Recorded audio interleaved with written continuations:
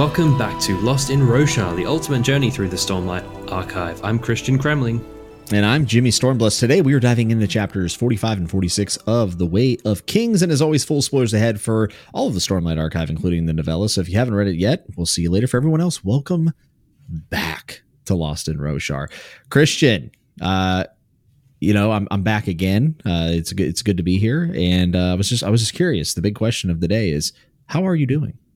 I'm doing well, mate. You proved yourself last week. You're allowed back in the building. I've given you the new set of keys. Jake's not too happy, but there are positions in the mailroom open for Jake, and we welcome him. Someone egged my house the other day and had a Canadian flag on the back of a Prius, and I'm pretty sure it was Jake. We'll wait for Jake's response to the allegations in the coming weeks. If he listens to the show or not regularly. Oh, he's a listener. He better be. He's a listener. A Parshendi listener, maybe. But no, I'm good, dude. It's what a great bunch of chapters today. It's going to be a big episode. Mm-hmm.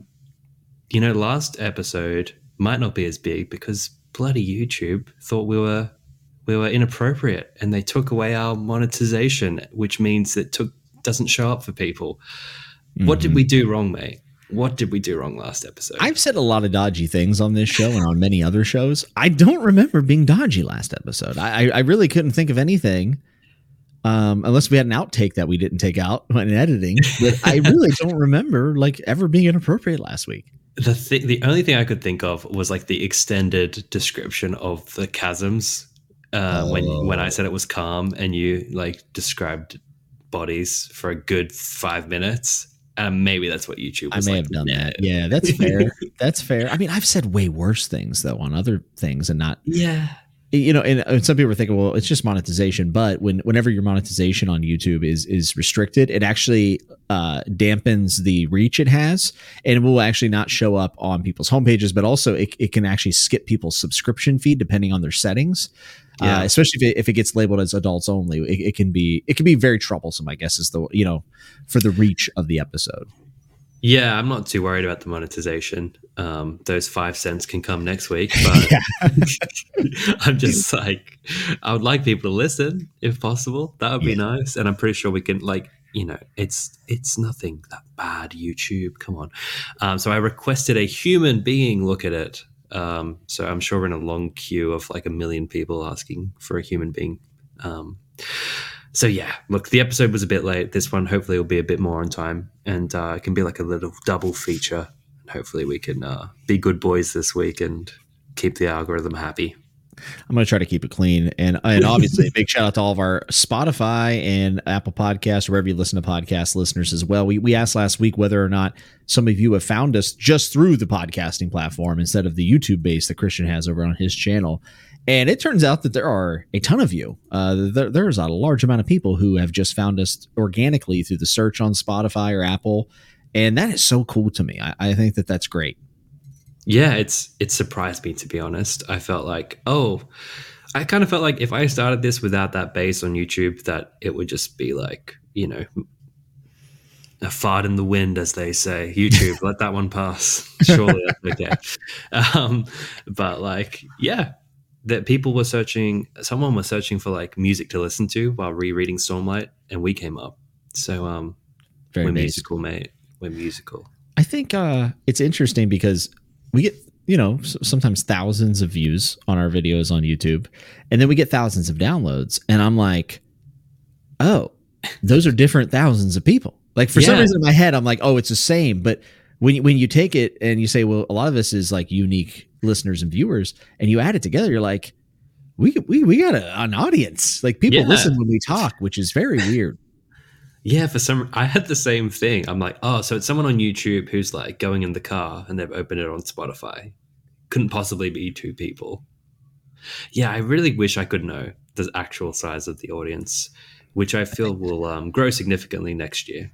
It's a lot bigger than we realized, I think. Yeah. It's the main thing. And hey, Manscaped, if you're listening, we'll run ads. I'm just saying, bro. I want to know what the first ad's going to be. Jimmy's going to come to me with some dodgy little company like, dude, it's going to work. Bro, we've had some bangers on Bend the Knee. Like we did some like men's health stuff, and those ad reads were fantastic. Some of my best work. It's amazing. You're great at those ad reads. I'll have to get I love reading ads. I think I just got to lean into the Australian side of things. Like, g'day guys, we've got a great new deal. Do Kango 24 in the code box and get your free bloody Christmas bauble. Get your pluggers. Yeah, your pluggers. Oh my goodness. Yeah, for a person who lives in Australia, I've got a pretty mild accent. There are some true blue Aussies out there I don't stand a chance against, but I can do it when the time calls for it. I can be as Aussie as you like. I mean, as someone who grew up in West Virginia, my accent is very light, if non-existent. Like if you go back to where I'm from and you hear people talk, you're like, why don't you talk like that? And I'm like, I never have ever. I don't know why. Not even as a kid. Hi man, we're gonna go down there to Piggly Wiggly. Like that's how they talk. Yeah. My wife has it a little bit more than I do. But even then, I can't really tell that she does. Now, at her work and stuff, people will be like, where's that accent from? It sounds dumb. Like that's rude. I feel like, you know what? Some kids here get like little American accents because they're so like chronically online. Just watching Shroud play Counter-Strike or something. Basically. Yeah. Like the time on the iPad correlates perfectly to like how American you sound here. Everyone starts talking like Brandon Sanderson. Hello there. Today, Dragonsteel. Just Jimmy's on a roll with his impressions today. We're on something. I don't know if it's a roll. Yeah. How have you been, dude? In this brief moment between episodes, what's going on? Just waiting for that long, peaceful sleep. And just wondering when the dirt naps. No, I'm just kidding. I'm doing good, man. Still battling my staph infection. It's actually getting worse somehow, which is not cool. But you move on and journey before destination. Does that work here? I think that works here. I'm good, dude. I'm excited for the holidays. I've been reading a lot of really great books, like outside of just like the rereads that I do for podcasting. And there's nothing that makes me happier, I think, than finding new favorite reads and new authors and new adventures and emotions to go through. But I've also been playing a lot of Call of Duty, which is a problem. I got 96 hours in that game, and that's embarrassing. I'm embarrassed to say that. It's been out a week, guys. We might have to edit that out because I'm embarrassed by it, honestly. I don't feel good about it. You're welcome here, Jim. We're here to help. 96 hours in a week. So, I'm trying to do the maths on that. 96. It was 10 days. So it's about 9 hours a day, maybe almost 10 hours a day. It's a problem. It's a problem. And your wife is like slowly. She's been gone for a few days. No, I'm just kidding.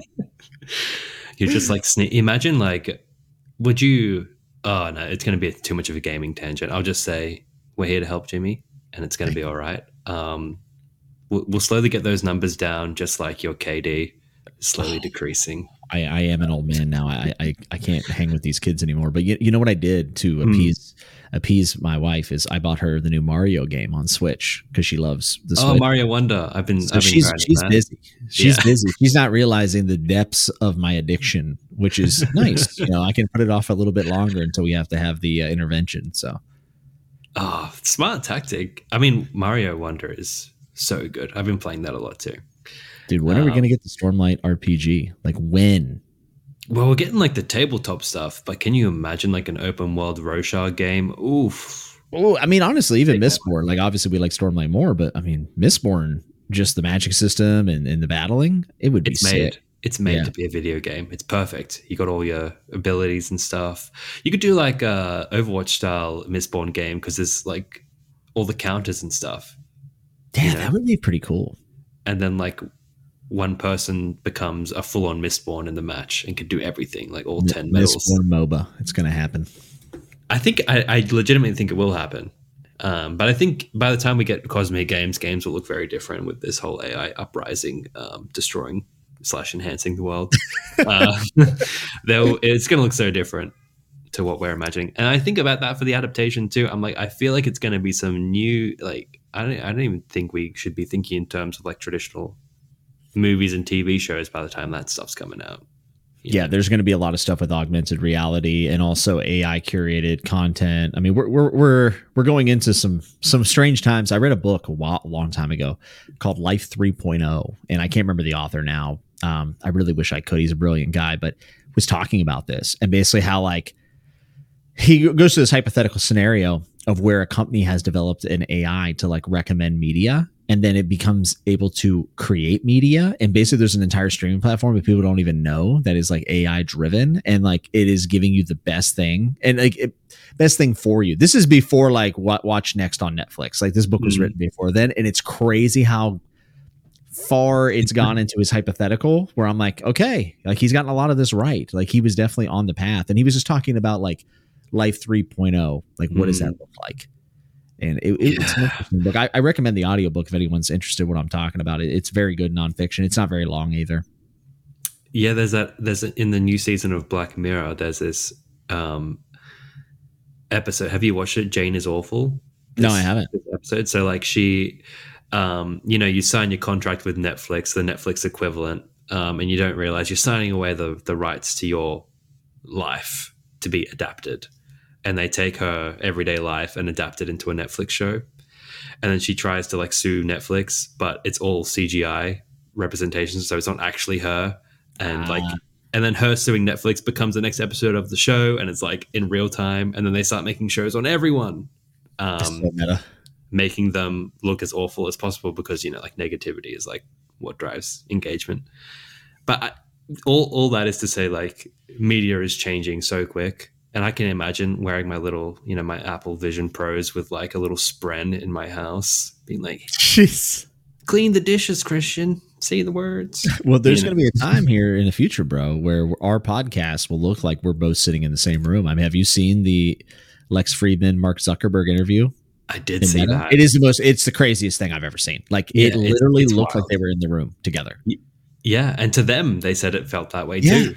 So that me and you will be doing that at some point, probably the next 3 years. Oh, there's something just so disturbing about that though. Like I'm like smiling at my wall with my big, like mosquito eyes, being like, "Hey, Jimmy!" Like there's something dystopian about it. Let me connect the sensor so I can feel your handshake. It's like what the hell? Is your safe hand covered? Over the ocean, Jimmy. Oh my goodness, that'll be the Roshar After Dark episodes. Where we take off our there's a few little safe hand moments these chapters. Caledon feels a bit of a chill. Yeah, I mean, listen, it's biology. It's fine. Yeah. Oh my god, get your like Stormlight VR enhanced safe hand covered. Covered, exactly. Covered, yes, people. We will actually be selling them on our Etsy shop where you can throw it on top of your Quest VR headset. I think you're right, man. Like there's going to be, you know what? You're right. I think we will be wearing those headsets by like, episode 200. Yeah. For sure. Why not? I don't think it's all that far away, to be honest. So we'll see though. One. Yeah. What do I know? I don't know anything. I barely know anything about the Cosmere. Oh yeah, you got called out a little bit, mate. Last week, guys, don't be surprised. Jimmy's like, he's a voice to the voiceless. The people who are too scared to be like, what is this in the Cosmere? I'm never afraid to say I don't know. Yeah. I welcome the actuallys because I learn when this happens. And I'm going to tell you what, this episode this week is going to be a lot of me dusting off the chalkboard and cleaning the erasers, pounding them together because. Christian, I forgot these chapters existed. I remember some of it, but like we went to Shadesmar in these 2 chapters in the Way of Kings. Yeah, man. Yeah, we did. This is wild. There's stuff in here that I still don't really know what it means. I've got my glasses right at the edge of the tip of my nose. I'm ready to push them up, and I'm ready to tell you a few things, mate. I think we got to jump into these because these are two important. Humongous chapters. This is almost, I think, 40 pages or 30 pages. I think it's about 40. And these might be the most important chapters we've read that we know of, at least so far. Maybe there's some big stuff that we're not aware of yet until book 5, 6, or 7, or 8, 9, 10 comes out. But these ones seem very, very important, not just to the immediate plot, but also to the Stormlight Archive as a larger picture. So amazing chapters, really great stuff. I would say this is where I would point to people would be like, if you read these two and don't like them, there's a chance you're not going to like this book. I think that this is where it's like pretty evident that there's some cool stuff going on. So this is chapters 45 and 46, and we're going to start with chapter 45, which is called Shadesmar. And here we go with some pronunciations with the epigraph. All right. Yelignar, called Blightwind, was one that could speak like a man, though often his voice was accompanied by the wails of those he consumed. The unmade were obviously fabrications of folklore. Curiously, most were not considered individuals, but instead personifications of kinds of destruction. This quote from Traxel, line 33, considered a primary source, though I doubt its authenticity. Well, Yasna, I think that you need to be a little bit more open-minded, because I absolutely think that these things are true. And this also brings up a lot of questions about, is there, we talk about the 10 deaths in these chapters, and do those go against the 10 ideals? Is there an opposite to the 10 radiants? Is that a thing? Yeah, there's just 10 is so big. I don't know if there's an opposite. Not that I know of. It's something a lot of people have speculated online, because I was doing some Googling, and it does seem that people that seems to be something people really like to talk about. There being an opposite. I mean, on the back of the Way of Kings, I don't know if it's in yours. It's in the Leatherbound. You get like the opposite of the 10 Knights Radiant orders. Yeah, in some sort of like chart with the glyphs and stuff. So there is a counter, but I don't know if there's like 10 heralds, so to speak. It might just be like the 10 orders have a counterpart. Yeah, like 10 orders, and then there's the 10 deaths, which are mentioned. And I think people are like, well, what are the 10 deaths? Because we hear them. Yeah, we hear about them in a Dalinar chapter as well. And I think a lot of people are considering the fact that they may be tied to the Unmade. Okay, yeah, I could see that. Mm-hmm. Or it's just like all Rosharians are cats +1. Yes. 9. Did you look up this Unmade? I did a quick little search. I did not. Well, it shows up. It shows up later. In Oathbringer. In Oathbringer. Okay. Yeah, so it's like an Unmade that needs to like kind of infect a person in order to function. You got to like swallow a gemstone. It goes in the gemstone and it like powers you up into like crazy mode. And Amaram does that at the end of Oathbringer. He gets possessed by it, and that's when he faces off against Kaladin. So yes, this Unmade literally shows up, and that's why it says like, though often his voice was accompanied by the wails of those he consumed. So it's like that kind of like classic dual voice fantasy thing going on. Yeah, kind of spooky. Cool. Yeah, I like it a lot. I guess, to give you guys a summary of what chapter 45 is, if you're just listening along and not reading, is Shallan studying Gavilar's meetings with the Parshendi before his death. She notices a lot of discrepancies about the uncharacteristic scholarly interest that Gavilar is taking in the Parshendi. And she's about to leave because she has stolen the Soulcaster. She has a ride that's coming. But you could tell she's a little bit shaken by it, and she's not sure what she's doing. But she ends up researching the Voidbringers, which then leads in to Kabsal coming in, and then them having a very philosophical discussion about the Voidbringers as well, which I think is just dripping with foreshadowing and misinformation. I'm so curious to hear what you have to say. But then he asks for some likenesses of her and some drawings, and she ends up doing these things, and this is where she ends up drawing something standing behind Kabsal, which we know is Pattern, right? At least I think. That's what I'm sure he's one of them, because there's a bunch of them, right? I'm sure one of them is Pattern. Yeah. Yes. And as she draws them, they come closer to her. She ends up running back to the room, tries to summon her shard blade, which is another moment I'm like, wait, what? And then ends up in a really weird sequence of events, ending up in Shadesmar, having a very nebulous conversation that I'm not still sure I understand. But then she ends up back in her room because Yasna calls out to her from outside her door, and she's terrified that she's going to be discovered that she was soul casting. She cuts herself to explain the presence of the blood. It was crazy. The absolute panic, the sense of panic is so good. How can people read this and be like, yeah, all Shallan chapters are bunk? Like, I don't get it, dude. Yeah. I mean, they probably gave up before this part, surely. When it's just like studying in the Palanaeum. This was like, these 2 chapters, it's like he turns up the pace and the heat so much. Like, we're getting there now. We're getting there. Yeah, this is the best chapter so far in the series for me. Like, or I should I say, agree. not series, but the book and the reread. This has been the best It's chapter for me to crazy. reread. Yeah, Dude, the whole mechanic of her running and drawing and then they closer and closer, it's like brilliant. It's gonna be so good to see very when visual. Yes, very yeah. visual for an adaptation. This would be one of those scenes where they would definitely have to, I think, stick close to the source material. It's straight up out of a horror movie. Yeah, it's good It's stuff. it's straight up. I'm trying to like. It feels like there's something in a game. Well, it kind of reminded me of a little bit of. I can say this, Yumi, a little bit of Yumi with the painting aspect. Yes, I I was like, no, I that's pretty totally cool. agree. I mean, every time I read Yumi, I kept thinking about these type of moments Yeah, because I did remember this. yeah, I remember the drawing, I remember Capsule, and then the thing behind and running away. But what I forgot was the shard blade piece of it, and I also forgot the glass goblet filled with diamond spheres, and then like this weird conversation she's having get sent to Shade Mar when she's terrified. Like, uh, I mean, I'm gonna open the floor to you. Explain this stuff. Okay. Do you want to rewind first? Like, do you want to do Yeah, the go ahead. chapter in order? So Yeah, like, absolutely.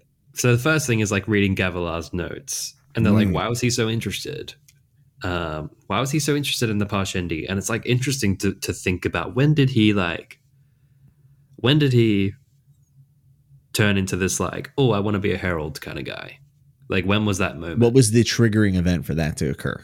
Yeah, like it kind of seems like it has already occurred because like he's pretty interested in the Parshendi. Yeah, Um, but at the same time, they're very. It's like imagine finding a whole new being that you can like have a conversation with. I this feel like is everyone would be interested in that. this is a pivotal moment. You know what it reminds me of? It reminds me of the moment in A Song of Ice and Fire where Rhaegar Targaryen just comes out of the books one day and he goes, "It looks that I have to be a warrior." And people are like, Yeah, "Okay," and he'd always been a bookish guy, and then he mm, just learned how to be a swordsman. yeah, And it's like, what made him do that? And now, in that series, we're not going to go into it, but like I think we figured it out. At least I yeah. feel pretty confident. And we don't have this answer for Gavilar yet. I don't think. I don't think so either. So he says they also speak of their terrible gods, and we think they must be referring to several particularly large chasm great shells.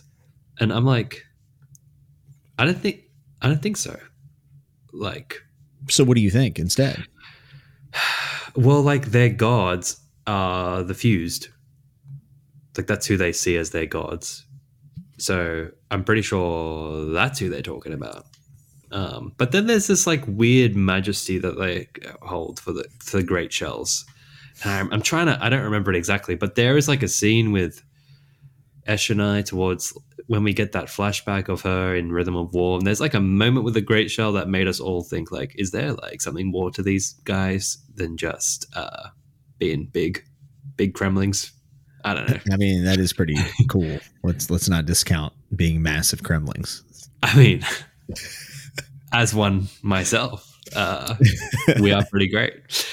But yeah, I look. There's like this is what's so frustrating because you get told yes, these are the gods, but sometimes, I mean, often Sanderson flips that on its head. I feel like there's a bit more to the great. I didn't research this, but I feel like there's more to the Great Shell relationship between them and the Parshendi. But I'm pretty sure they're talking about the fused. Yeah, and a whole lot of misinterpretations on Gavilar's part, or really any of the scholars' parts. I mean, they clearly do not understand all the history because they're thinking that they've been cast out from the Tranquilin halls and all this other stuff. I mean, there's constant. I called it misinformation earlier, but maybe it's just they're just flat out wrong. I guess. Yeah, exactly. Then the only other two lines I took from this was like he's writing about them compared to the Parshmen. He goes, perhaps they are distant cousins, as different from ordinary Parshmen as Alethi axehounds are from the Saleh breed. And then I was like, what does the Saleh breed of axehound look like? Is it a dog? Like, is it actually like a dog as we know it? Or is it just still a carapace thing? Because then my mind's like, where did they come from? Did dogs come from Ashen? You know? Yeah, I Because mean, I'm super interested if any of the ecology came from there. Could it yeah, survive? I mean, there's a lot. I was just like, what are their dogs axe hounds look like? And then we hear about this guy Clade, who's like, where is their music? Because like, they communicate with rhythms and they have this musical connection, right? Yeah. And humans don't. Mm-hmm. we ain't that good. So Clade, I remember his name because I remember if there's one event I know really well, it's the assassination of Gavilar, and he was kind of Yeah, I there. feel like that's your expertise in Stormlight. Yeah, that's my like. If I had to publish a thesis, it's like the true story of the assassination. Clade was like somewhat involved because he's a member of the one of the higher, like the Council of the Five, which are like, you know, the elders or whatever, the leaders of this group of Parshendi. And I think it was him that like purchased Zeth and like arranged it at some point. He was somewhere in like the line of like getting Seth to do this thing. I'm trying to remember exactly. Here we go. In late 1167, Clade decided to see if it would be possible to buy a slave in Kolina. Upon arriving, he claimed that a voice that spoke the rhythms led him to Seth. That's right, yeah. Ulim was this void spran who told Clade, hey, go buy this slave because we're going to kill Gavilar. So it's interesting that this guy was speaking to Gavilar in the early portions, which I didn't know. I didn't know they knew each other. Yeah, I didn't know that either. Yeah. So, yeah, he was part of the chain of command that ended up in the death of Gavilar. So it's cool to see him. But I suppose we can get to the cool part now. Well, almost. It's all cool. I would say it's all cool. Yeah, but like turning something into blood is just like cool. Yeah. You know? So the metal part, perhaps. Yes. But again, I'm going to like put the brakes on slightly because I did want to talk to you about the whole like history lesson with sad old heartbroken Capsule, you know? Yeah. Why not teach some history while you're getting broken up with, you know? It's rough. While you can. Rough beats for our boy. Yeah, he showed a new side. He showed a new side this week, and I don't know if I like it, Jimmy. Is it genuine? I think he is kind of hurt. I think he genuinely like really likes her, yeah. Yeah. I feel that as well. Yeah. It's the classic like I'm really nice vibe until they get rejected and he gets all angry. You know what? I didn't like you anyway. Give me my jam back. Big incel vibes, yeah. Yeah, incel Capsule. So what did you take from this, like with the whole history? That once again, they simply don't know the history. And they've actually drawn some points that metaphorically seem correct, but in the literal interpretation is not correct. The Traquelin Halls, to me, almost can represent them getting kicked out of it, can represent their prior planet. And them agreed. Coming to Roshar. Yeah, and then she's asking about the Dawn Singers. Yeah, Dawn Singers. And he says, what about them? Classic incel Capsule. What about the Dawn Singers?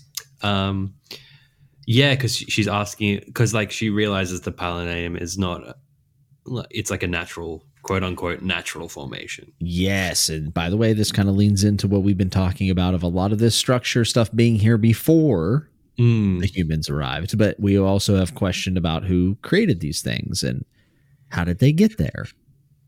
Yeah, he chuckled like, that isn't the kind of thing the Dawn Singers did. They were healers, all right? Kindly spren, sent by the Almighty to care for humans once we were forced out of the Tranquiline Halls. Dummy. Come on. Yeah. And she says kind of the opposite of Voidbringers. And he said, I suppose you could say that. I think this is definitely the work of the Dawn Singers, to be honest, man. I'm pretty sure a lot of Roshar is with these like, well, there's two parts, right? So like there's the cities, you know, with his little sand experiment that he did that are like glyphs. That I feel like there's some sort of honor/human component to.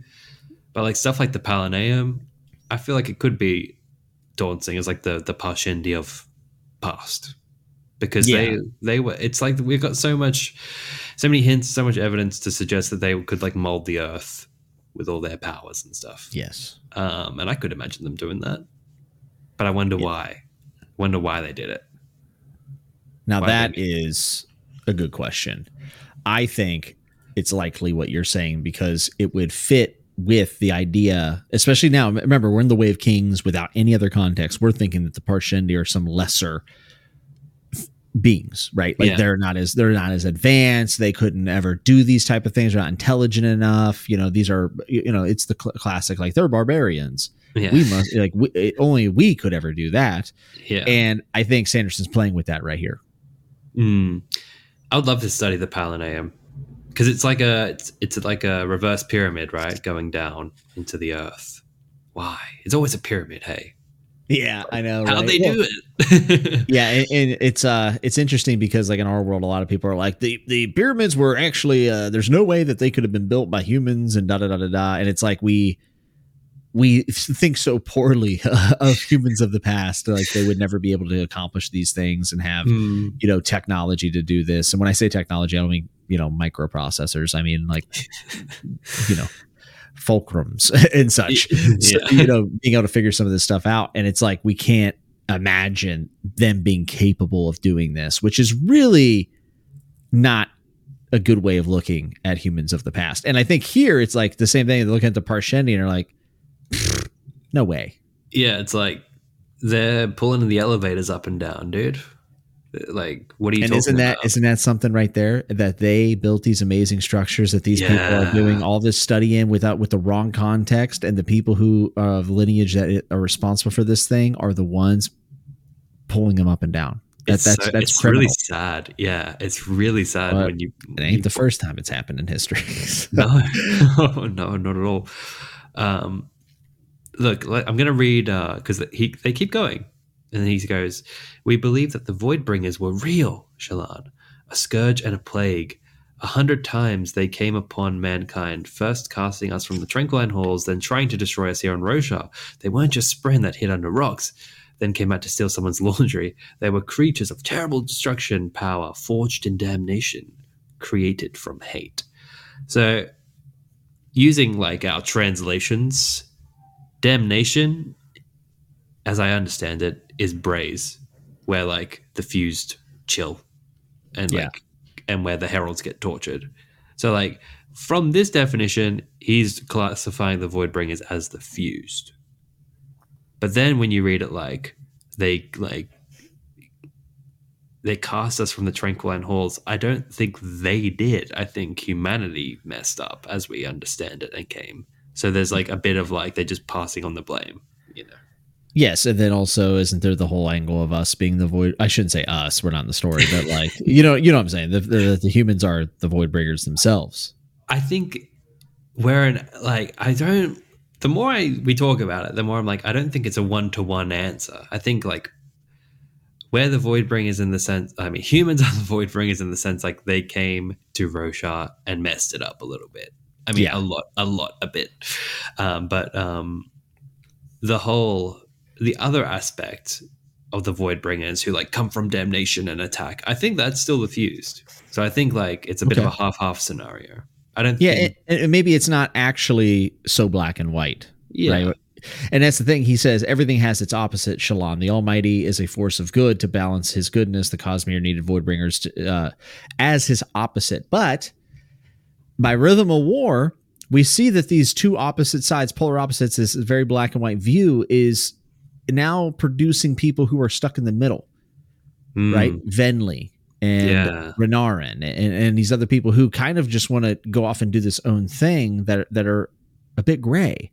So I think what Sanderson is doing here is actually setting up the goalposts on each side of the field. And now as he goes through the future books, he's carving out the middle and what something looks like that's reconciled between those two sides. Yeah. Yeah, I mean, you're right. And we see it with all the rhythms, like you need odiums and cultivations and honor to like get the tone of Roshar or whatever it is. So it's not as black and white as it's being presented here.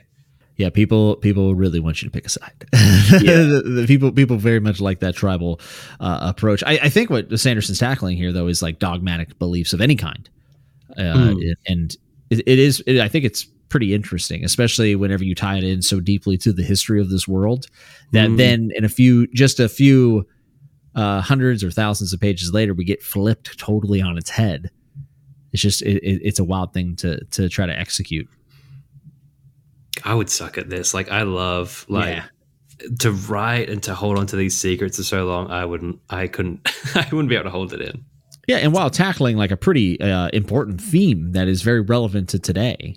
I feel like reading this, having read more Cosmere, I would have had a chance to figure it out because you get a sense that the religions are based on past actual cosmere-wide events. So I feel like I'd already be looking for like a parallel to for Damnation and Tranquiline Halls. Like, what are they really? Probably a planet, you know? Yeah. Probably another planet.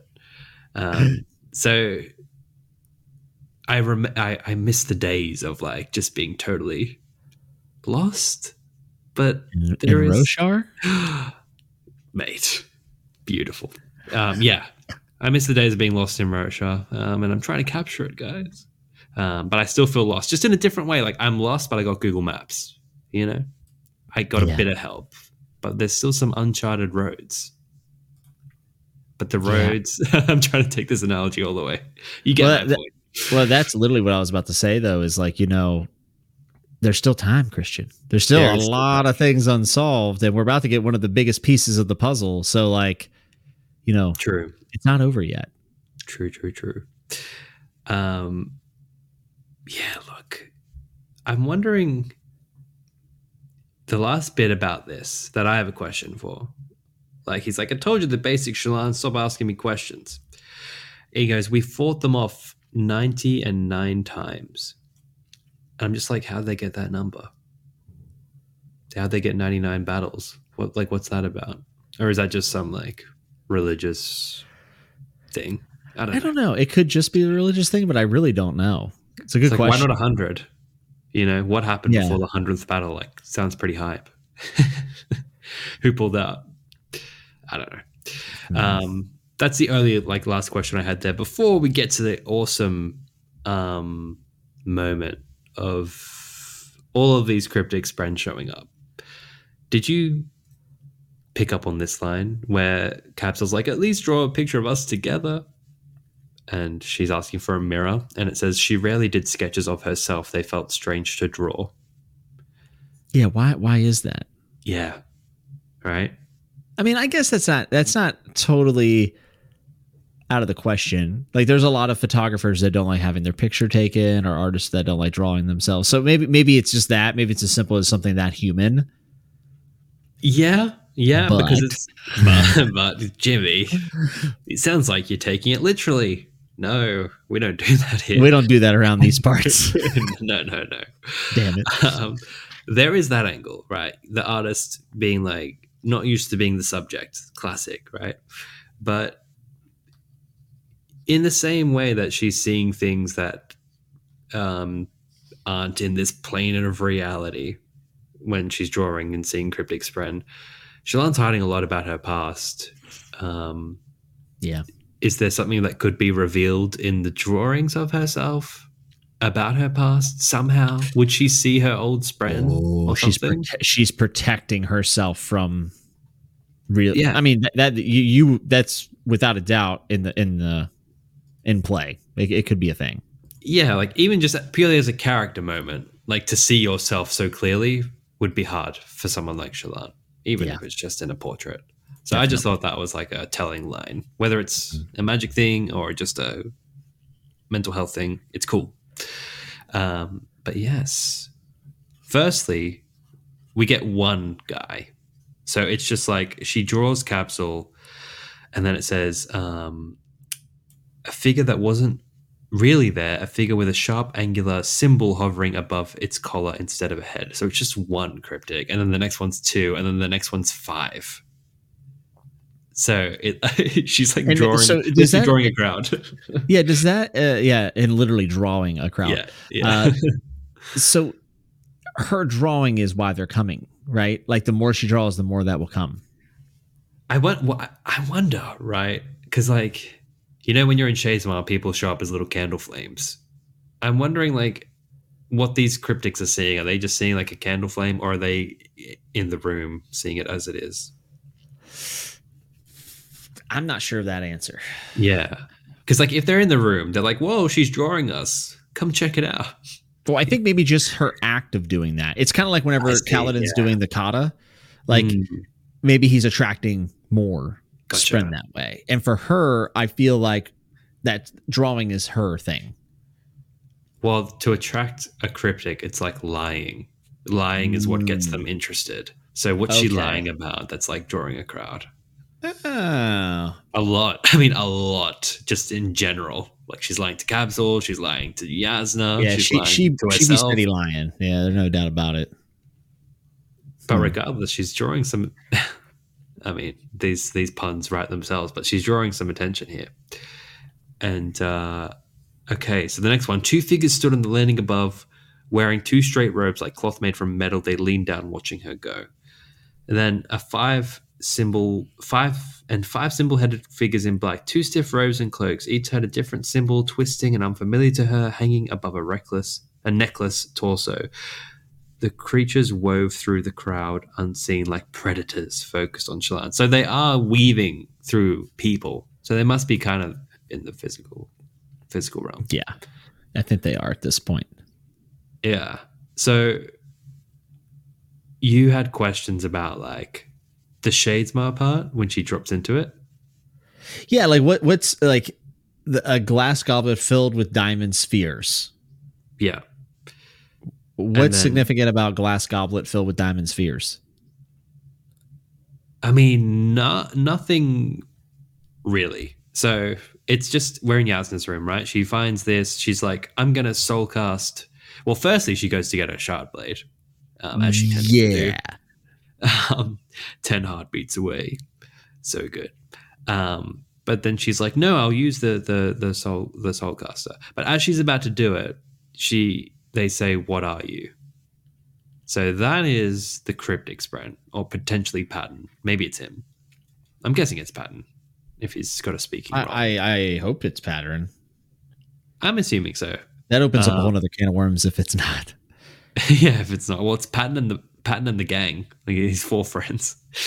And she goes, what am I? I'm terrified. And they go, this is true. Which is like a very like cryptic sprint, kind of like devoid of, I don't know, just weird human interactions. And then the bedroom transforms. Like, what a absolute like rug pull and like a power fight here. Right? It's a massive rug pull. So I suppose what's significant about the goblet full of spheres is that Shallan's able to use the spheres to power her soul cast. And it does make us speculate that, okay, you're able to do this, and then like we have this little scene in Shadesmar. So what could someone do that is very powerful with a ton of stormlight in Shadesmar? Yeah. I mean, what can they accomplish there? Yeah, soul cast, baby. So so she gets transported to Shadesmar, which is kind of what you do when you soul cast. And it says, which this made me so happy. She found herself in a place with a black sky and a strange small white sun that hung on the horizon. Too far away. Sun's approaching the horizon, guys. Man, we've been talking about that sun for quite a while, haven't we? I'm telling you. And then you read and you look at the chapters, and I'm sure for some people it clicks. Like that's what's in her chapter icon, surely. Mm-hmm. So she's like, sees all the flames, which are like people, all the candles floating, which is how people are represented in Shadesmar. I guess you have some sort of a soul or something. Well, and remember, we've had a lot of flame imagery in these epigraphs that are old text trying to explain things, or in people's death rattles. So I bet if you go back and look at it, some of these flames could be attributed to Shadesmar. I never thought of that before. We have seen flames multiple times in epigraphs in this book. And this is providing us new context of a way to think about flames when we see this word. Yeah, that's a great point. I've never thought to do that, actually, to impart that definition of it on the death rattles. We should do that. Well, we should keep that in mind. Definitely. So she falls in the sea of beads, as you do when you go to Shadesmar, just like the ultimate ball pit, the ultimate fantasy ball pit. Bro, when I went to, I gotta tell the story real quick. When I went to an amusement park, it was called Idlewild Park in Pennsylvania. When I was a kid, there was a huge ball pit, the most epic ball pit. It was amazing. Really? And the one day I went there, last time I was there was a snake in the ball pit. Oh my God.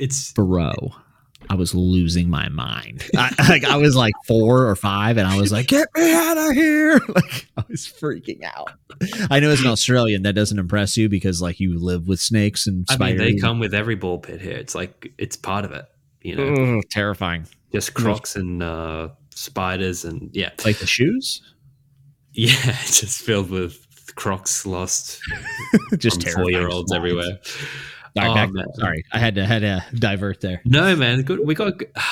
I just remember like going to IKEA as a kid and just being dropped off in the ball pit and just wondering if my parents would ever return. Oh my, Um, that's terrible. yeah, just That's go to the ball pit, Christian. We'll be back. Um, luckily they picked me up, guys. I'm all right. They had some Swedish meatballs, bought an end table, and they're like, "All right, I guess we can take them back." Guess we got to pick this kid up out of Shadesmar. Little did I know I was in Shadesmar that whole time. That Wow. whole time. Wow. I'm glad I didn't hear those any voices in that ball pit. That would have been slightly worrying. But, isn't isn't undulating the word that Murphy hates? Yes, our good friend Murphy Napier absolutely hates the word undulating, and he puts it in every single book. They surged around her, moving in an undulating swell. I think swell makes that worse too. An undulating swell. Ooh.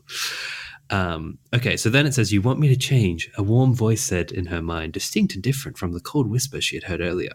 It was deep and hollow and conveyed a sense of great age. It seemed to come from her hand, and she realized she was grasping something there, one of the beads. So this is the goblet talking to her, which is pretty cool. Yeah. So she had the intent of like soul casting earlier, which is, I guess, what this bead / goblet is picking up on. Like, you want me to change? And it says, "I've been as I am for a great long time," the warm voice said. "I sleep so much. I will change. Give me what you have," which is like the Stormlight. And then it goes, "I don't know what you mean. Please help me. I will change." And then she like transforms into blood of all things. Now I'm not going to pull this up because there's a whole, like, of course with Sanderson there's a whole system, like you can change this into that and that into this, and if you're this order of radiant you can do that. Because I was thinking, why blood?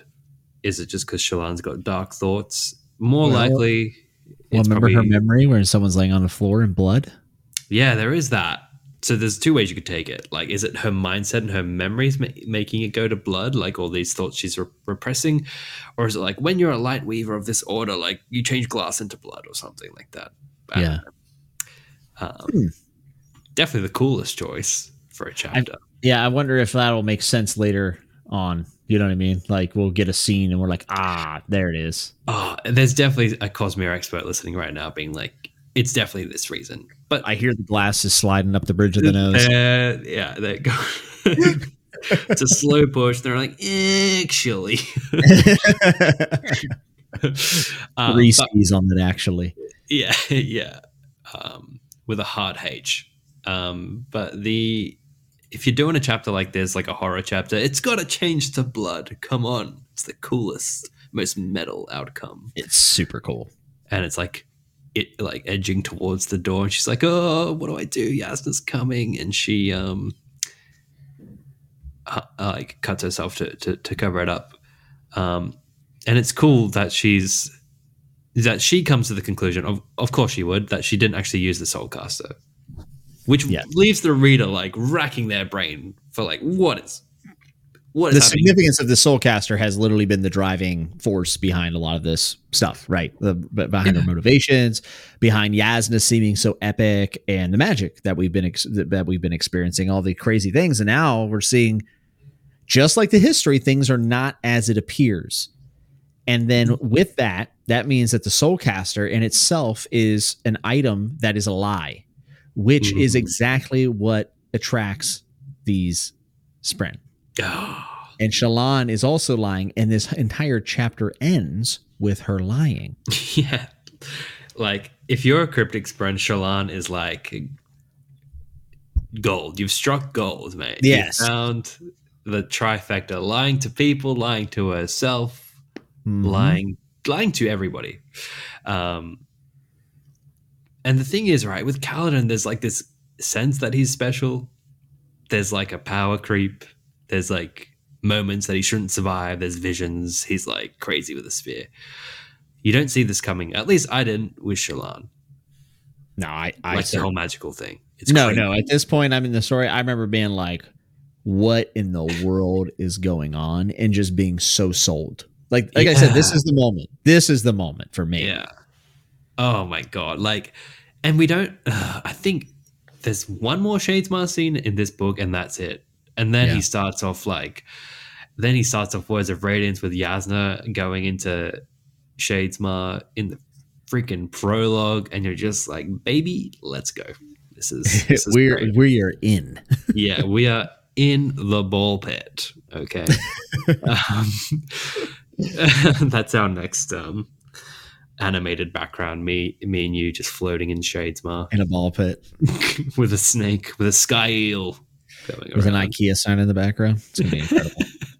My parents just off in the distance, Yes. slowly fading away. Debating, abandoning you. Dude, that's the thing. When your parents drop you off as a kid, there's just like, you're like so convinced there's a chance they'll never come back. Yeah, you're just like subconsciously aware of how annoying and such a burden you are on your parents that you're like, yeah, this makes sense. Like if they were smart, they'd leave me. Yeah, you know what? We've been building to this moment when they finally we can make another one. Yeah. Jeez, Jimmy, thanks for that image. That's what I want. Anytime. I guess we finally go to one of my favorite chapters, Child of Tanavast. Child of Tanavast. Chapter 46 of The Way Kings. The epigraph reads, though I was due for dinner in Vaden City, I don't know how you say it, that night, I insisted upon visiting Kolinar to speak with Tivbet. I'm sorry. The tariffs through Irathiru were growing quite unreasonable. By then, the so-called Radiance had already begun to show their true nature. Following the firing of the original Palanium, only one page of the Turksum's autobiography remained, and this is the only line that is of any use to me. I apologize for, dyslexia and all that good stuff. So, yeah, dude. Yeah. The so-called Radiance. People are so salty, man. Just accept it. Like, we have Radiance. It's almost like people are flawed. Yeah. So-called Radiance. Would you say with great power comes great responsibility, Christian? You know what? I might. And it's Uncle Christian to you. The Uncle Bear, the parallels. Come on, mate. Come on, follow me. I love it. Yeah. Oh, man. Time for a Spider-Man rewatch. The originals. So good. It really is. It's also time for me to summarize this chapter. Let's do it. Yeah, I feel like if I don't summarize this one, people are going to be like, what are you talking about? Because it's a bit of a trip, honestly. Kaladin rides the high storm as he sweeps across Roshar. In the dream, Kaladin views many places and people, a large portion of which he had never seen or heard of before. Blowing southwest, then westward, Kaladin sees flashes of light, almost appearing to be physical things he could touch. Approaching them, he sees that they came from a building amidst a city built of a triangular pattern. He bursts in there and sees a man with large shin eyes, a shard blade wearing white. This is Zeth, obviously. Just after he has committed an assassination. It feels to Kaladin as though the assassin could see him. Then traveling on near the Western Ocean, Kaladin separates from the storm after hearing a booming voice that shakes the storm wall. This voice calls Kaladin a child of Tanavast and of honor, and it warns him that odium comes. Kaladin takes this opportunity to ask him why there is so much war, and the voice responds, odium reigns. Kaladin then awakes inside of his barracks. He thinks he's being attacked by all these dark figures. It's actually Bridge 4, and this is where Rock ends up revealing that Sigzil is a world singer, and then there's been a parchment that has joined their crew, and they're just going to call him Shen. And Kaladin walks around the camp. He asks Syl about odium, and she hisses and zips off without a word. Kaladin sees an officer beating a prostitute in the street and starts to intervene, but he sees a high-ranking officer in blue, which happens to be Adolin Colin, come onto the scene. The officer backs down, and Adolin offers to escort the lady out of the camp. He flips an emerald chip at Kaladin and tells him to pass along a message for him. Kaladin takes the chip, but in fact does not complete the job and does not pass on the message. What a brat. Oh, Bridge Boy. Oh, Bridge Boy. Hey, over here. Flipping a coin. I got a message for you. I love that exchange, man. It's bloody hilarious. Bridge Boy. Yeah, especially knowing who they are and where they end up. It's pretty funny. I love that. Like your 50s. Mobster. 50s presenter. Yeah. Wise guy. Hey, Bridge Boy. Oh, that's great. Like, I love that. And like Don Dalinar. Don Dalinar. The family business. Oh, dude. This is going to be our longest episode. I'm calling it right now. This chapter, like, there's so much. And we firstly have the crazy Kaladin thing. Then we have, bit of Sigil stuff, bit of bonding with the boys, let's go to the barbershop. And then we get the Adolin crossover, the Odium stuff with Syl. Oh man, it's an absolute banger. And I'm glad it starts off with the dream because that's what I want to talk about most. This is like, one of the biggest mysteries in the Stormlight Archive is why does the Stormfather only refer to Kaladin as the child or son of Tanavast? And this is the first instance of it. Quick refresher if you're not familiar, Tanavast was the guy who held the Shard of Honor, the actual human being. He calls other people Child of Honor, but not Child of Tanavast. Hence my major sus feelings about Kaladin and his family. Or just but everyone's told us that Sanderson doesn't like secret lineages and stuff. But could he be throwing us off the track? I mean, it doesn't have to be a lineage thing, Yeah, it doesn't have to be. You're right. It's a Kaladin thing, potentially. Yeah, he's just the reincarnation of Tanavast, maybe? I don't know. Like, I talked about this with Jake. I'm like, is there some, like, honor leaderboard? Like, who's the most honorable guy? And he's like, you know what, number one? You're the child of Tanavast. But it better not be that. That sucks. Jake said something really good to me about theories, like how he judges theories. And he's like, I'm more inclined to accept it if it enhances the story. Yeah. Which is, like, a marker I need to remind myself of. It's definitely important. I say this all the time in the Song of Ice and Fire community. There are just simply things that people think are going to be answered that have no reason to be answered. Like, for instance, but Corrin Halfhand being Arthur Dane. Right. We can just think that. It doesn't actually have to be answered. And the more nebulous it is, actually, the more fun it is to theorize about these things. But yeah, I mean, I would agree with Jake in that sentiment. Yeah. I suppose we should quickly cover the epigraph, which I just got like, okay, Earthru was a thing, they could teleport, and the Radiants were kind of running it. Like, yeah, it sounds like very human issues going on, and it's like this thing that's pretty amazing has become kind of mundane, and to me, this is power corrupting humans, possibly. Yeah. And the only other thing is like the firing of the original Palanaeum, so like it's kind of like the Library of Alexandria burned down for some reason. So that's cool. But okay, so the dream, and shout out to the following Nohadon podcast. These guys are another Stormlight podcast, and years ago, I think it's a mixture of new readers and someone who's read it. But I believe it was one of the people reading it for the first time. They've got a video where they map out Kaladin's dream as a first-time reader, which was so cool to see someone go to that length on their first time through. Because like I certainly did not do that. They were in. It's very cool, and I suppose we could do something similar because whilst that is a cool video, there are some locations here that I'm curious to like pull up a map of Roshar and like get the exact location for. Like some like the people living in like stalactites or whatever that was. I'm like, where is that? That seems very cool. So like it seems like he's like the Stormfather's picked him up, put him on his shoulders, like Kaladin, we're going for a ride. We're going around the whole continent. And they do. And what's curious is like it's a dream, but I'm sure the storm doesn't travel this quickly. Like it was very quick. Like he's zooming. Well, time probably passes differently, I guess, when you're doing this. Yeah, right? Sure. Okay, that's a good enough explanation. I'll take that. Yeah. All right. I'm going to pull up a map. I might need your help here. Oh, boy. Just to like, if you like read the passage and I'm like, and I've got the map pulled up because I worry if I'm changing too much, I'll lose where I'm at. I've got searching Roshar on my laptop is a bad move. You know how many files come up? It is. Yeah, I can imagine. You have a plethora of evidence. It is an absolute disgrace. Okay, I've got my big map of Roshar ready to go. All right, so he starts. Does he start at the Shattered Plains? I believe so. I'm actually trying to find it right now. Okay, let me see. All right, so he starts dreaming. So he approaches a dark continent and sought upward. So he starts on the sea.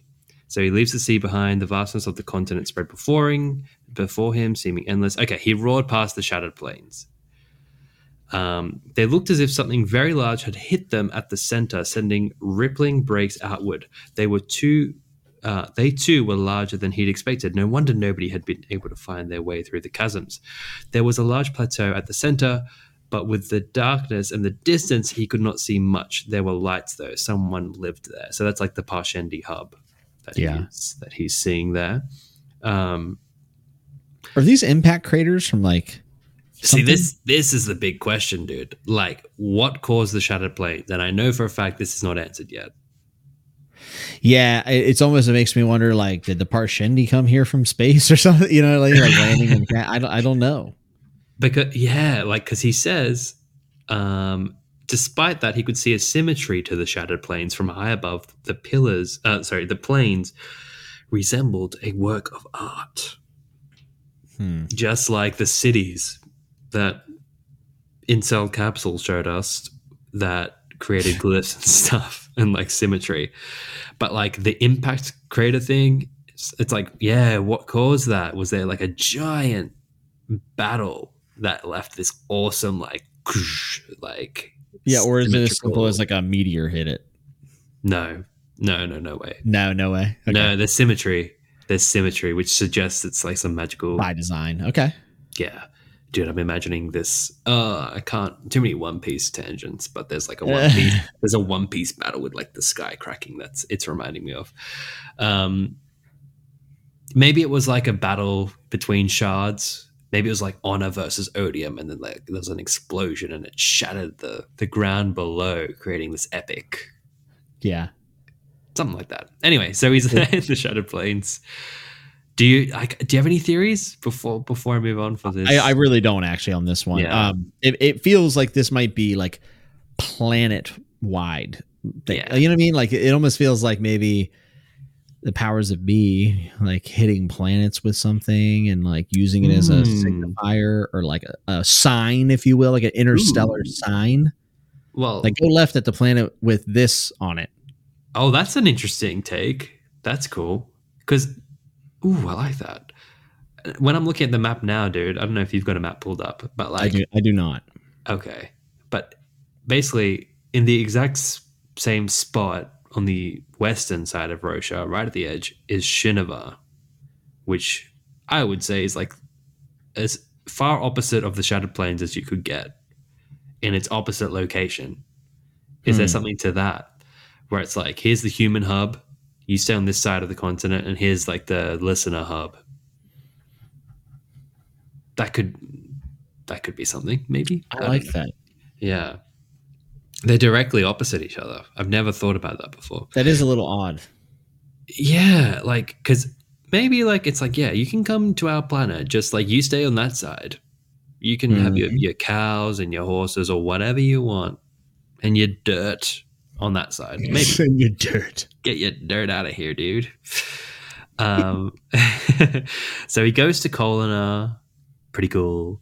Then he goes southward, away from anything he knew. He crested majestic mountains, densely populated at their tips with villages clustered near vents that emitted steam or lava, the Horn Eater Peaks, which checks out, I'm pretty sure. Yeah. Which is cool. I'm very curious about those bloody peaks, man. Because Rock has a few sus lines a bit later. Like him and Sigzil, like talking about how far they've traveled and stuff. I'm like, how do you guys know all this? Like Rock knows a lot. Don't you get that sense that Rock is really clued in? Oh, without a doubt. Yeah. Especially to like the land, right? Like the actual geography and the history, like why things are the way they are even, and like what to believe or not. But it is interesting. He doesn't believe in the Voidbringers. Does he? Yeah, he says something like that, right? He's Last time we saw Rock, remember he was like, all that air is making your brain sick or whatever. Yeah. He's like, there are no such thing as Voidbringers. Yeah. Yeah, but they seem to generally have a good understanding of Rosha, like how we can see Spren and stuff. That seems like, it seemed like a quirk at first. Nature. Yeah, they're in tune. They understand. Maybe they got some good mushrooms up in the Hornita Peaks. Without a doubt. But I don't know exactly if that's definitely the Hornita Peaks, but I'm not really curious about that. It's like, okay, maybe yes, maybe not. Probably yes. There was like the one place that had me very curious. Where was it? So he sees a few wars, a few battles going on. Yeah, this one. He took a path to the southwest, blowing towards a city built in long. Is it troughs? I think I'm saying that right. In the ground that looked like a giant claw marks had ripped across the landscape. He was over it in a flash. I'm wondering if is that like the rift where Dalinar went, where it's like huge cuts into the earth, and people are living in that depression there. I maybe. Yeah, I feel like it might be hard to pinpoint some of this now that I'm looking at the map. It's just like there's just so many locations. What strikes me here is like we never really get a good sense of this in the whole Yeah, series. that's the thing. I was lost. Yeah. Like for me, I mean, the questions I was pulling out were one. I went crazy and I was like, "Are all these places on Roshar?" Yeah, no, It's they ridiculous. definitely are. Yeah, Yeah. they definitely are. And then the other thing is, I'm like, okay, the triangle area, and then he sees Zeth. Was that at the same time, or was that the next step in the journey? And like, was Zeth in the triangle place at that time? I think so. Like, I think this is like tracking the storm, the storm, like as it crosses Roshar. Yeah. And I believe like it places Seth around the I guess you'd call I don't know what you could call these, if they're countries or areas or whatever, but it looks like he's in Erie, which passes by Babathanum, which is the place that Zigzal talks about later in the chapter, which is like almost teasing you to try and figure out this dream, because it's like because he talks about it and he talks about the veins of the people, which Kaladin does see. Remember how he sees like blue veins under their skin, and Sigzal's like, oh, I was transfixed by those veins. So you're there, and then you go a bit past that, which is Eerie, which is then Seth killing someone. And then you get that curious moment where like Seth looks at him or something, or seems to see him. And so the Stormfather's taking him on this little, Disney ride around Roshar. Why did he lead him specifically to Zeth? And Zeth maybe being able to see him? Like, that means that Kaladin maybe was really there. Like this is where I get really confused on whether it's like a timeline interaction or if it's the spiritual realm and the physical realm meshing. I'm not sure. It seems like Stormfather's clearly clued into like the assassination of Gavilar at the very least, and he knows it's Seth. But why would he choose to lead Kaladin straight to him? Because it's like he's going over the landscape. It's all these beautiful vistas, and he sees some people and stuff. But then he like goes into the building Zeth is in to like check in on exactly what he's doing, and they have this like little moment. I don't know. It feels kind of prophetic. Maybe it's less about Zeth and more about Taravangian and his plans. Ooh, okay. Yeah, maybe. It's a little abstract, though. It is a little bit. Like, thematically, it works for us because we're like, oh, that's the guy. That's the guy. But I don't know. Kaladin would never be able to put that together through that. No. So I don't know. And it obviously it's significant that Kaladin and Zeth are going to be buddy cops in book 5.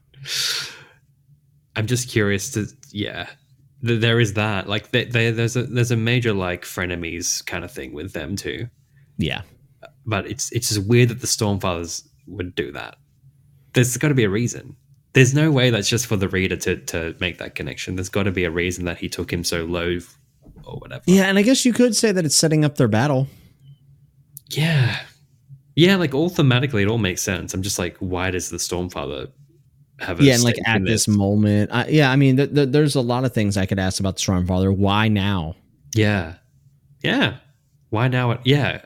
Is it just because he's bonding Syl? He's like, oh, yeah, this guy's cool. Radiants are back. Is the Stormfather a recording? Here we One go. of those theories that are out there, right? That this is all pre-recorded. Oh, man, there's something cool about that. I would say that this is actually an argument that it's not. I would say that it's because it's very real time and they have a conversation. The Yeah. last thing before their conversation that I found that I did not remember that I find kind of curious, it says something drew his attention, strange flashes of light. He blew towards them at the forefront of the storm. What were those lights? They came in bursts, forming the strangest patterns, almost like physical things that he could reach out and touch, spherical bubbles of light that vibrated with spikes.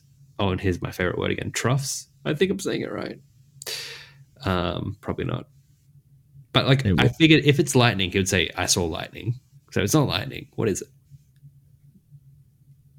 Well, maybe he's confused. Just like in the midst of the storm, seeing flashes and stuff. Yeah. I mean, it definitely could be something else, but like, I wonder if it's just such a disorienting experience that he doesn't know what to call it. Yeah, but spherical bubbles of light that vibrated. I don't know. That feels very vibrations. I mean, there's like the easy answer. The very easy answer is it's a storm. So there's like light. The second answer is it's like a spren of some kind. The third one, which is maybe a bit more fun, is like other magical stuff going on, like as how the Stormfather sees magic. Is it like Zeth doing some cool magic stuff, or is it like the Stormfather seeing some sort of surge binding? I don't know. It just felt like that's a big question mark. I don't know what he's seeing there, and I don't know. Yeah, I have no idea. Yeah, but I suppose we can get to the chat that they have, and I feel like that's all you, Jimmy. Oh, you think? I think you can do. I haven't heard your Stormfather voice. Before. Child of Tanavast, child of honor, child of one, long since departed. A sudden voice shook Kaladin. He floundered in the air. The oath pact was shattered. I started turning him into like Sean Connery there at the end. I saw that. Yeah. The booming sound made the storm wall itself vibrate. Kaladin hit the ground, separating from the storm. He skidded to a stop, feet throwing up sprays of water. Storm winds crashed into him, but he was enough a part of them that they neither tossed nor shook him. Men ride the storm no longer. The voice was thunder crashing in the air. The oath pact is broken, child of honor. I don't understand, Kaladin screamed into the tempest. A face formed before him, the face he had seen before, the aged face as wide as the sky, its eyes full of stars. Odium comes, most dangerous of all the 16. You will now go. Something blew against him. Wait, Kaladin said. Why is there so much war? Must we always fight? He wasn't sure why he asked. The question simply came out. The storm rumbled like a thoughtful aged father. The face vanished, shattering into droplets of water. More softly, the voice answered. Odium reigns. Oh my god. Oh, just as I envisioned it. As I read it, I don't understand. I don't understand, mister. Why is there a war? Why am I sad all the time? Oh my god. Oh, Kaladin. That might have been my best performance. I think that was brilliant. I really want to like. I could hear people turning off the podcast as I did it. I could hear. The slow grasp at the volume knob in their car, just turning it down. Yeah, like, we'll just skip the 30-second button here. I'm tired of this guy. Oh, this is what it's all about, man. I can't wait to listen to that back. I want to like add reverb. I want to add some like thunder effects. Oh my god. The old fact. Odium comes. I don't understand. That's my favorite part. This is interesting though, because he says he wasn't sure why he asked. The question simply came out. I thought that was interesting. And the storm rumbled like a thoughtful aged father. Stormfather, the face vanished, shattering into droplets of water. Shattering, very significant word. True. Very true. It's like he's got a sense of drama. He's got a flair of. He's got a dramatic flair. He's like, you know what I'm going to shatter into. He's a theater kid. There's no doubt. He's like, I bet I could like leave as droplets. That'll send him really. Yeah, that's gonna be so sick. Yeah. I mean, I've tried rain clouds in the past, but I think droplets are it. Yeah. Look, child of Tanavast. He leads with that. Child of the one long since departed. I mean, that's very clear. Weird that he's then goes to the oath pact was shattered. Like, talk about going from 0 to 100 or Real 0 to quick. 60, as you guys say. What's that about? Why would he? Why that? Recording? Like, Well, maybe that's just the day where everything started to break apart, the shattering, if you will, of all this. Like maybe that's just the inciting incident where he had to start paying attention. But it just again, it's like why now? yeah, because he said, "Men ride the storm no longer. The oath pact is broken, child of honor. Odium comes, most dangerous of all the 16. You will go now."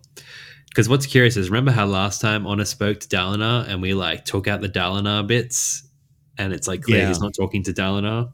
Even if we do that here, he still says, "You will go now," and then he seems to respond to his question when he says Odium reigns at the end, seemingly. But the "you will go now" part feels like he's talking to Kaladin and he sees him. I mean, surely this is just because he's bonded with Syl and it's like clear that he might be becoming a Radiant again. But we know the Stormfather's interacted with a few people. Definitely Dalinar, now Kaladin, and then we like later get a flashback. He did it with Eshonai. He lets Eshonai ride the storm as she dies. It's interesting to think about why he picks people, and even more interesting to think about why he calls him the child of Tanavast. I have, as I've said a few times, I've got a video in the works slowly about this whole thing. Why? Just why? Why does this happen? Why does he call him this? And I'm just going to pull up, I'm going to try to find my notes on this because it's mentioned once in every book. He calls Kaladin this. Only once. And I don't exactly know why. Okay, so it says, oh no, wrong notes. Fill in the dead air, Jimmy. I've got to find this thing. You can check us out on X. No, I really don't have anything other than the fact that it's mentioned every single book. This is clearly signposting that this title means something. And when you're first reading through it, you've read your standard fantasy fare. Everyone has honorifics. Everyone has alternate titles. And those are some of the coolest things in our series that we love. And I think Sanderson is saying, well, let's do an honorific. Let's do an alternate title, but let's put this big fat mystery behind it, and now leads us down this big rabbit hole. And this is a very Sanderson thing to do something that is standard fare in fantasy and then take it a step further and tie it into the lore mysteries and the world building. And the reason why I feel comfortable saying this is because this is a guy who is taking the back blurb of the book and maybe possibly writing it from an in-world character perspective that's not obvious, and then playing with the chapter title emblems, again, standard fare for fantasy, and it leading to something a lot more, the epigraphs being death rattles. So the Child of Tanavast is a cool name, but I think it clearly signifies something more as well. I agree, and I found my notes, mate. I found them. All right, so because part of me is like, oh, save it for the video, Christian. Keep them wanting more. But look, I'll say this. I looked at the chapter titles of each time he's called this. And maybe we can do something with this. All right. So first one, he's in the Way of Kings, Child of Tanavast, this very chapter. Then he calls him it in Words of Radiance. It's called Striding the Storm. In Oathbringer, it's called Demands of the Storm. And in Rhythm of War, it's called Uniting. Ooh. Our favorite word. Uniting. Unite them. Child of Tanavast, Striding the Storm, Demands of the Storm, uniting. What's he like? Is he uniting him with something? Is the storm demanding? Is like the Stormfather trying to do something? Is he like, hey, look, my boy died, Tanavast died. I need a new boy. It's gonna be Kaladin. Maybe he's and is the Stormfather doing the right things? Like, did he have a role in the Oath Pact? I always wonder about because all this had to be set up at one point, like this rule of them being tortured and then the Stormfather coming here and letting people ride. Like, how did this all begin? And why was the storm? Like, who was the Stormfather before all this? Well, like the Stormfather was just like a big old spren. And then, like, when Tanavast died, you know, you can become a cognitive shadow. Mm-hmm. And he, like, attached himself to the Stormfather. And now they're, like, a weird convergence of, like, Spren and, like, memory of Tanavast. Okay. So that's the deal. So there's a bit of him left in the Stormfather to some degree. And the Stormfather is just, like, an awakened Spren who's got... And like, maybe these conversations we're saying that we think are conversations are actually something that Tanavast had a conversation with somebody else in the past. Potentially. Like it's his memory of conversations that are being repeated that he thinks are significant. Ooh, that could be cool. Yeah. Yeah. Because, like, oh man, there's so many curiosities about this thing, and I will save some for the video. But, like, people have asked, literally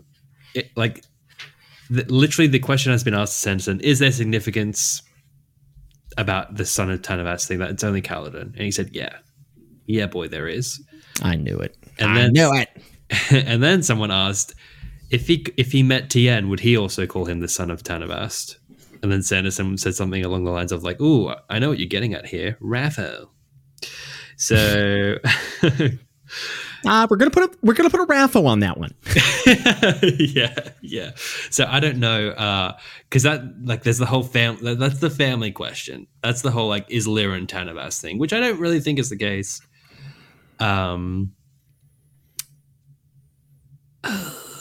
Let's just say it's one of those things. It's one of the biggest mysteries in the series, and I think the payoff could be decades away.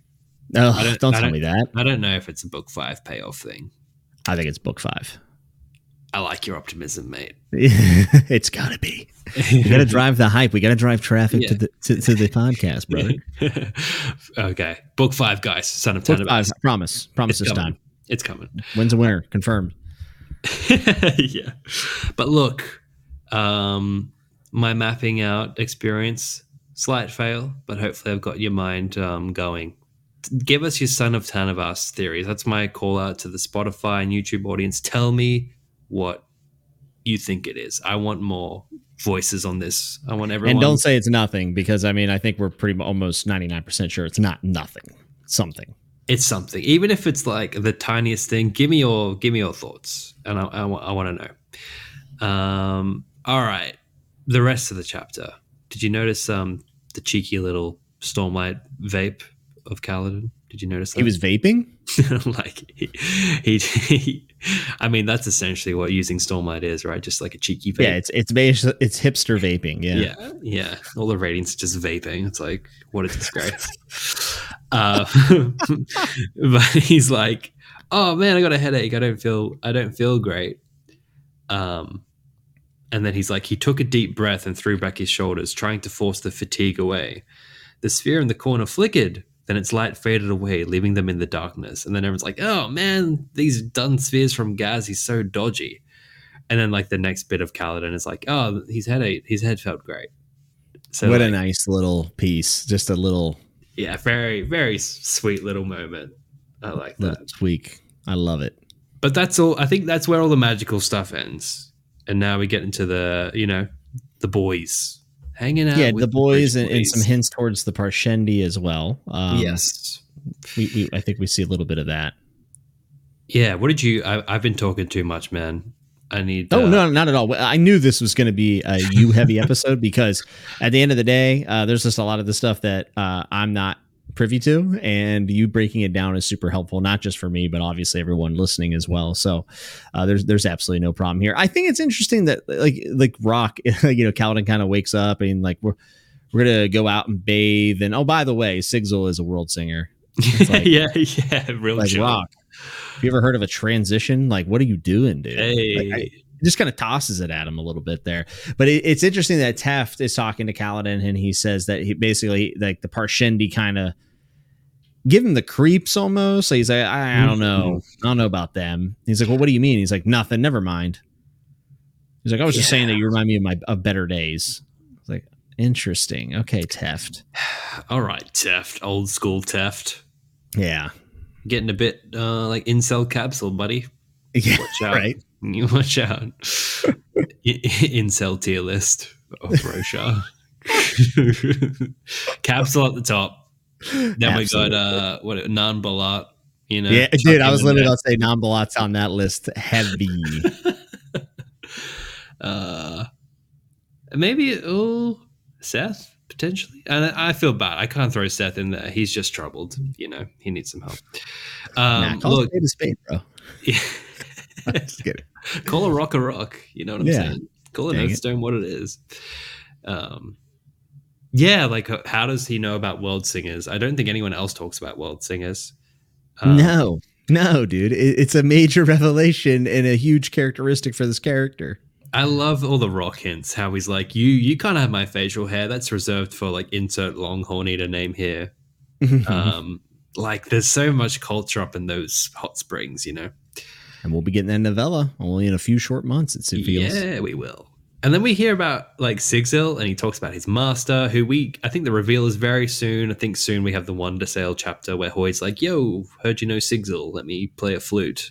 That happens, and then we get the connection from Sigzil about the blue vein people, Yes. which Kaladin sees earlier, and it's like he kind of like goes off on a tangent. He's like, "Yeah, I got imprisoned there," and he's like, "Some visitors find it unnerving, but I found the patterns beautiful, almost irresistible." Ooh. I don't know, Sigzil. Like it just, I don't know if Sigzil's just got a thing, but I think. I mean, I'm not going to go into it because it's just like we're an hour and a half into this thing, but like probably some cosmic magic vein thing. Yeah, It's like a vein Sigzil, magic system. yeah, he's the compilation of a lot of things in the Cosmere, right? Magic wise. And we have reason to believe that from other pieces of the Cosmere. Yeah, like there's more to that. There's more to that probably. Blue veins, probably some connection to the Amiens and Axis the Collector and changing their skin and color and stuff. So he messed up there. Then we learned about like their whole culture of like you have to be the oldest to rule, and they're just killing off everyone else, which felt very in tone with like Game of Thrones energy. Yeah, definitely. Which I enjoyed. I want to read a novella there. It's like, oh, he's turned 63. Go get him. Time to get him. Yeah. And then like Sigzil and Rock had this moment where they're like, oh, you know something. Oh, you know something. When it's like Rock's talking about he had a mate that went to that place or something. And then Sigzil's like, that's a very long distance to travel for a Horn Eater. Like how, dude? And we know they got like some teleporting situation up there. Yeah, and then Rock's like, nearly the same distance for you, boy. So, what are you talking about? You're a world singer, by the way. Like throws him like under the bus. Kind of like I know my secret, I know your secret type deal. Yeah, a little bit of blackmail back and forth, possibly. One upping. Reminded me of a scene in another series with a I'll talk to you about it later, but like with a can of fish, which those two people in. I got you. Great scene. I wanted to. The next thing I wanted to talk about briefly was when Kaladin is having this moment, and he hears this quote in his head: "Turn a liability into an advantage whenever you can." These words had been spoken by a man who cared only for his own skin. Is that referring to Amaram? It feels like it. It feels like an Amaram moment, right? It definitely does. Because he feels like he has a few quotes going through his head here, and I'm like, oh, I feel like I should know who said these things, but it's probably like, that era of time. Yeah, I think Amaram would be the example of this. Mm.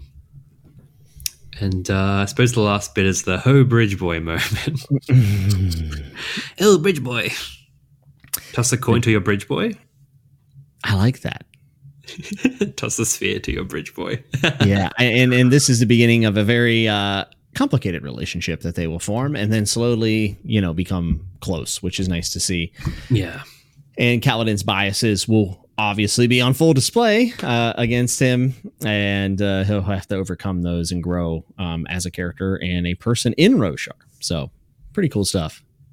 Yeah, and Kaladin does blush seeing the safe hand. We can't blame him. It is the world he lives in. Um, I don't know. I just find that really funny. Any sort of safe hand, like, oh, her safe hand's uncovered. Good on you, Sanderson. Yeah. Immersing us. But yeah, look, you're right. The only other thing is the Syl fuzzing at Odium, which just seems, there's not much to say about that. It's pretty obvious. Yeah. But yeah, man, wow. 2 very dense chapters, good character moments, good lore, good week of Lost in Rosha, if I do say so myself. Yeah, I would say this is one of our bigger episodes and a lot of stuff. And we're sure that we could have extrapolated on more stuff like this. So let us know if there's other stuff you want us to talk about from these chapters, and give us your thoughts about them as well. Towards the end of the year, we're probably going to be reading out some span reads and whatnot. We have a backlog that is quite honestly overwhelming. So we will probably have an episode maybe on one of the shorter chapter weeks where we're going to read through some of them. And I imagine these 2 chapters are going to be a driving force in people wanting to reach out. Yeah, guys, thank you for the span reads. We do read them. We just save them to reply to on the podcast. So we're not ghosting you.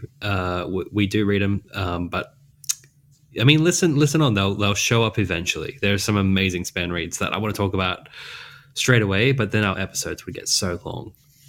And I feel like once you get to an hour and a half, like we have now, it's like, probably as far as you take it. Yeah, and then also whenever you put your email out there, you get a bunch of spam as well, so we have to sift through all that. So. Yeah, that also happens. But someone did find a place on Google Maps called Kremling, and I'm going to shout that one out because that's great. Yeah, that's pretty good. There is. That's where we're all meeting up one day. We're scuttling on over. But yeah, as always, guys, thanks for accompanying us on this episode of Lost in Rosha. Remember, the most important chapter a man can read is the next one. We'll see you next week to dive into chapters 47, 48, and 49. And if you enjoyed this episode of the podcast, be sure to leave us a review on whichever platform you listen on. And if you have any theories that you want to talk about or some of these chapter reviews, make sure to send us a span read at lostandroshar@gmail.com. We'll see you next time on Lost in Roshar. Remember, all you scoundrels out there, to keep that safe hand covered.